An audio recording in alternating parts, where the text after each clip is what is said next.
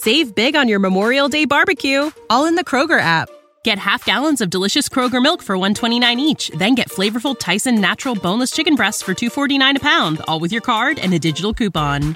Shop these deals at your local Kroger today, or tap the screen now to download the Kroger app to save big today. Kroger, fresh for everyone. Prices and product availability subject to change. Restrictions apply. See site for details.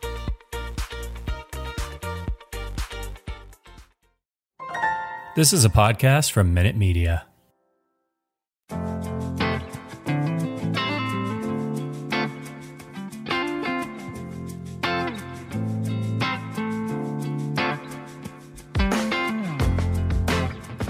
Welcome to the Kyle Koster Show, presented by The Big Lead.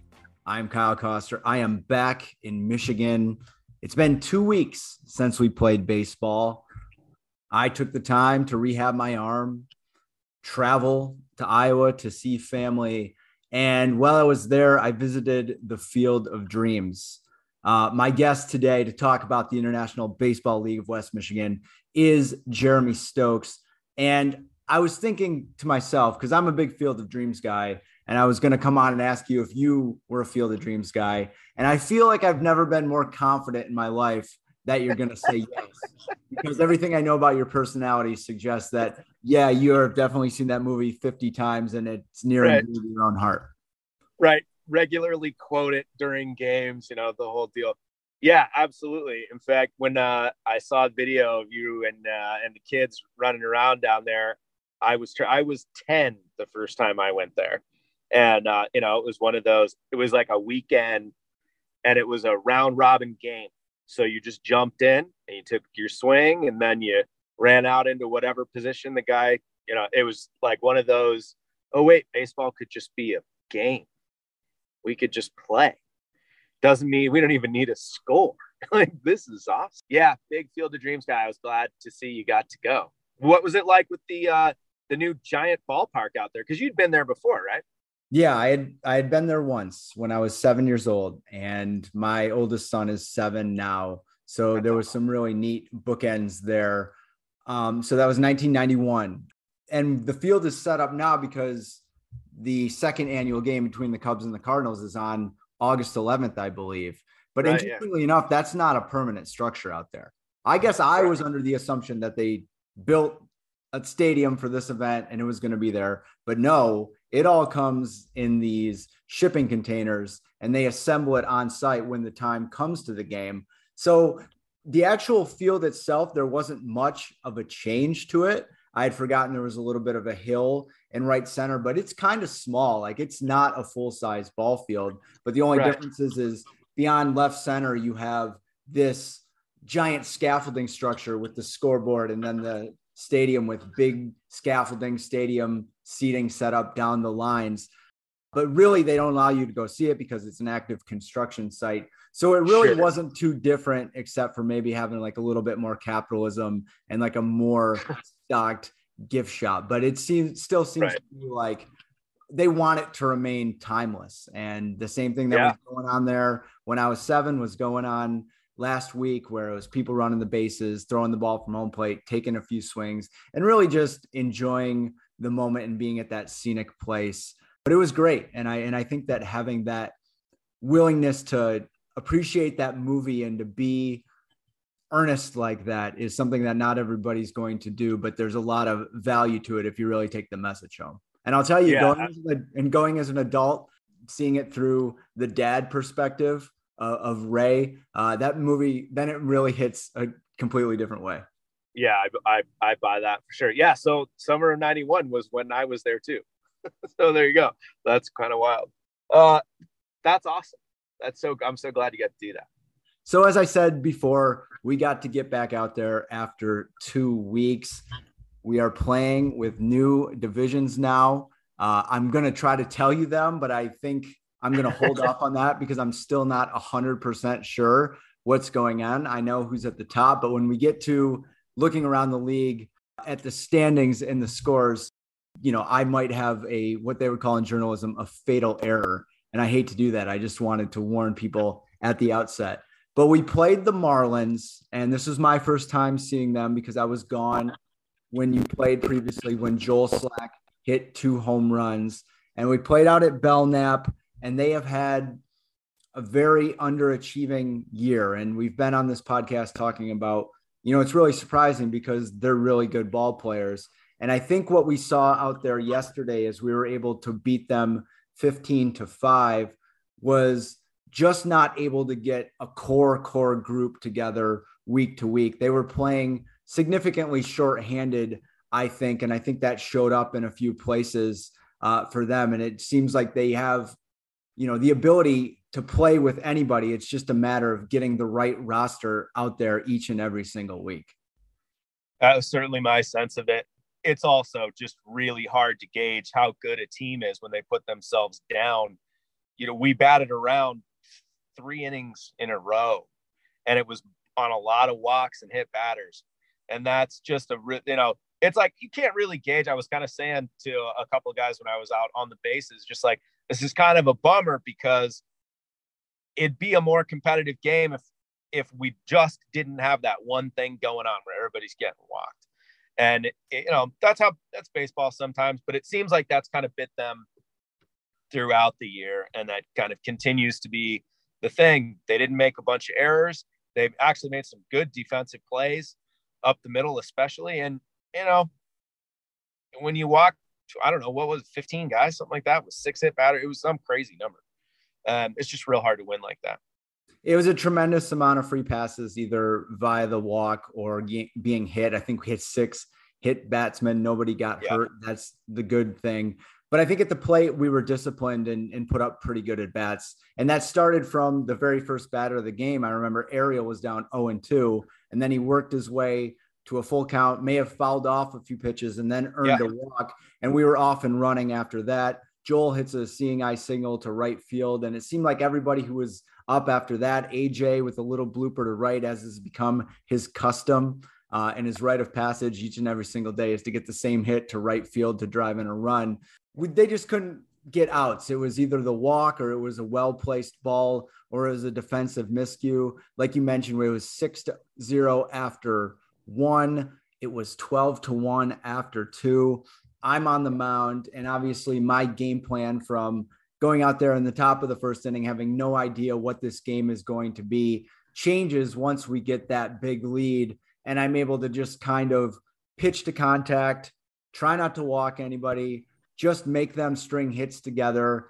And they weren't able to do that. And they never really got going against me. The only way that they were able to score was through some defensive miscues, both physical and mental, some stuff that we definitely have to shore up. My stuff was pretty good, but I think I only struck out 1 in 5 innings, but it was just a testament, I think, to what you can do if you attack the batters and you don't give them any type of ability to reach base without earning it. Just survey the 2 teams yesterday and you see exactly what happened in the final score. Yeah, I think that's right on. And absolutely. If we play the way we did yesterday against a team like the A's, we're going to lose. You can't, we dropped some stuff, not fielding in, ground balls, overthrows from the outfield. There was a lot yesterday that needed to be cleaned up. But I was also thinking after the game, driving home, going, it's kind of hard to say, oh, well, if we play that same game in a different situation, we lose, because we didn't have it's hard to concentrate in the outfield with a 12-run lead too.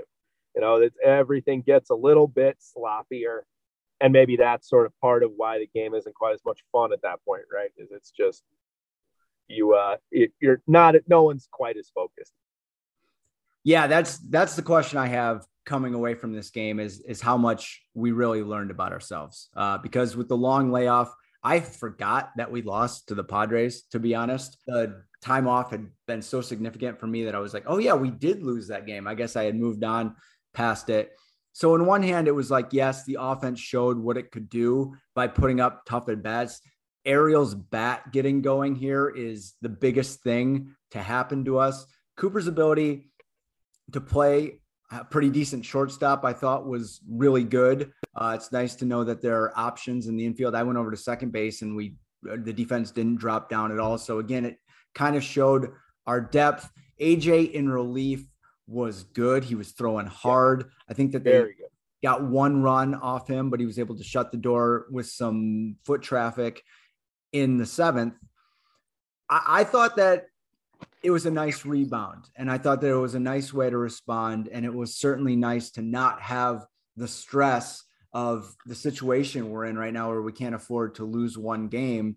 It was nice to kind of have that breather early and be able to know that we were going to win and kind of cruise to it. And I do think that some of the negatives were brought about by the large score and the big deficit between us. And I would even argue that probably our at-bats got a lot less focused, and we probably could have scored more. So I think that more than anything, I think it was a really nice performance, a lot of positive things to take away. And you look at what we need to do, we know that it's really these small areas to fix, these areas of mental focus, and just being a bit crisper, fielding the ball and running the bases. The point being, there's small things. We're not at this point of the season addressing large gaping holes with no solutions on the horizon. No, and if you have a kick ball now and again, but you got Ariel, who was hitting like 210 for 75% of the year, hitting the ball the way that he did yesterday, and just his comfort level and just what a scary leadoff guy he is. It really, it changes the whole lineup if he's hitting, because he's going to be on base. And then the back end of the lineup where I'm sitting now, I'm really just trying to get on base. And that's the only thing, because as soon as Ariel comes back up, we're going to be running, and it's good stuff. It really does change the complexion of the team. And I think depth is the thing that we have. I mean, we only hit 9 guys yesterday, and we batted around. I know I had 5 at bats from the 9 hole yesterday. That's not in 7 innings, right? That's not a common occurrence. So yeah, I mean, I'm really looking forward to next week. Next week is a really important bounce back for us. Let's look around the league at the scores. We had the White Sox beating the Royals 15-5 as they stay in the playoff chase. The Pirates nipped the Tigers 7-5. Mariners rolled over the Power 15-2, which I got to say, the Power had been playing some really good baseball. That's a nice win for the Mariners in a game that they have. The Padres stay hot. Another great pitching performance from a true ace in this league, beating the Braves 9-4. And then the game before our 15-5 victory featured the A's beating up on the first place Cardinals 11-3, and really looking a lot better and really looking like the A's of old. So let's start with that first game, pitting 2 of the top teams in this league. Could be a championship preview of A's and Cardinals. And it's really interesting to see it go this way, because that suggests that the Cardinals were nowhere near what they've been all season, no matter how good the A's were. I mean, they were missing those guys we've been talking about all year. And I think that, I mean, we kind of assumed a fair amount of this, but without those guys, a completely different team. Defensively, offensively, all the way around. And definitely the pitching falls off sharply from those 3 guys. So yeah, it opens it up. I think it was interesting to watch kind of both dugouts, just real different body language from both. I mean, there was so much swagger in the Cardinals dugout every time I've seen them this year, and there was none of that. It was quiet. There wasn't a whole lot until maybe after the game. And then the A's doing the A's thing, just all the swagger, all the thing that you expect from that group. I definitely think that was a bit of a changing of the guard, and we'll see. I think it depends on who shows up. It's funny you mentioned that swagger, because the A's looked like the A's of old. They had a full dugout. They had some big dudes. They had some hitters. That lineup they had out there yesterday, that was not the lineup they had on opening day. And it was much scarier. So A's are going to be lurking there. We don't think they're going to get one of the top 2 spots unless something kind of crazy happens. but I mean, they're going to be as tough of an out as is possible. The Padres are a problem. It's not smoke and mirrors. They keep beating good teams, and they keep doing it with a pitcher who knows how to pitch, who has the ability to go deep into games. And that is what separates teams in this league. I mean, he went eight strong on 100 pitches. Is what he and just, wiping guys out with that changeup again. So if he's locating down, he can't hit that guy. At least no one's figured it out yet. So I'm looking forward to that game too. I mean, we're in the division with them, so I think that's going to be a real bellwether for playoff chances.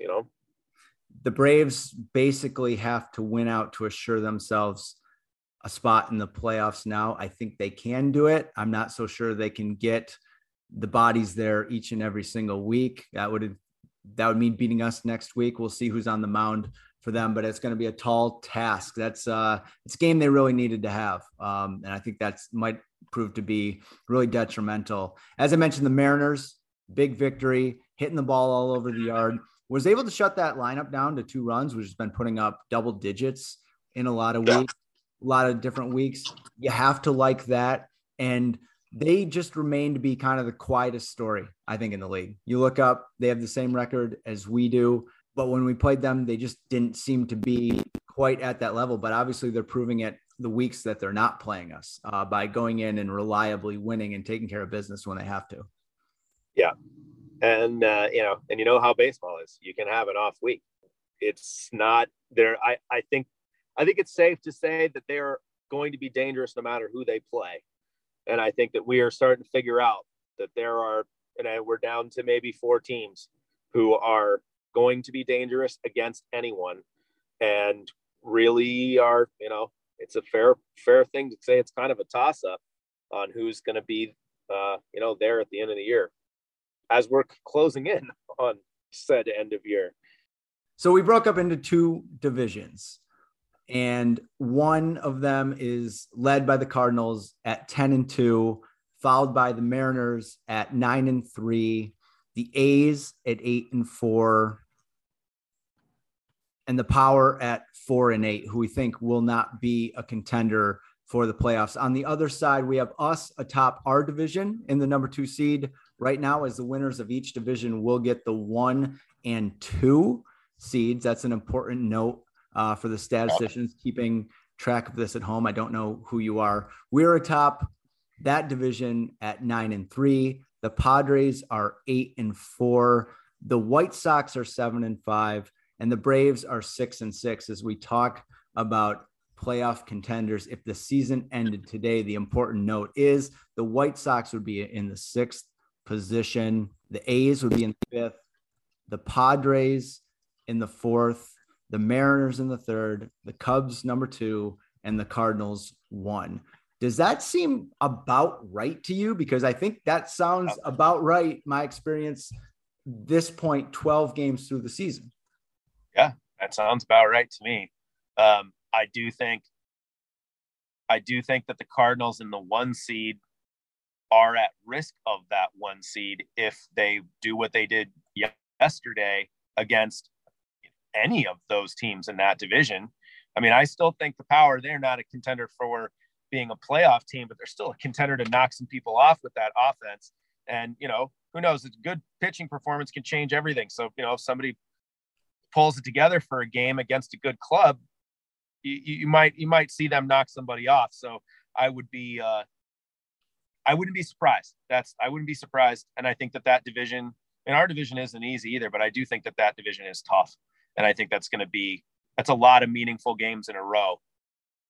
Yeah, it's really tough at the top, and them all playing each other could jumble it any which way. With this loss, the Cardinals moved to just a game ahead of the Mariners over there.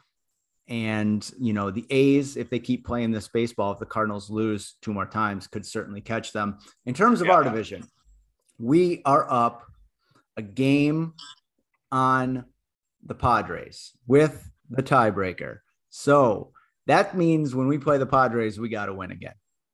Yeah. We can afford a loss, I think, as long as we beat the Padres to emerge on that side as the number 2 team. It's going to be a tall order. But again, you look at the teams that we have to play. The Braves will be no picnic, and the White Sox will be no picnic down the stretch. And then it can't be stressed enough that our final game of the year, as we set this up at the midway point for the teams to play about where they were in the standings, we will be playing the Cardinals in the season finale, which is going to be an absolute monster for both divisions.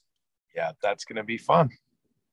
It's going to be fun. I'm hoping next week I can see a few more games. I was busy this week and didn't get to catch a whole lot more than the Cardinals-A's game. But I think, seeing what everybody else is doing and what dugouts look like and how the momentum is looking, I think is going to be really interesting, because this is something that hasn't been done before, the 2 divisions thing. And I think it has the potential to, make people uncomfortable and maybe play a little different. So hopefully we get everybody's best on this last month here.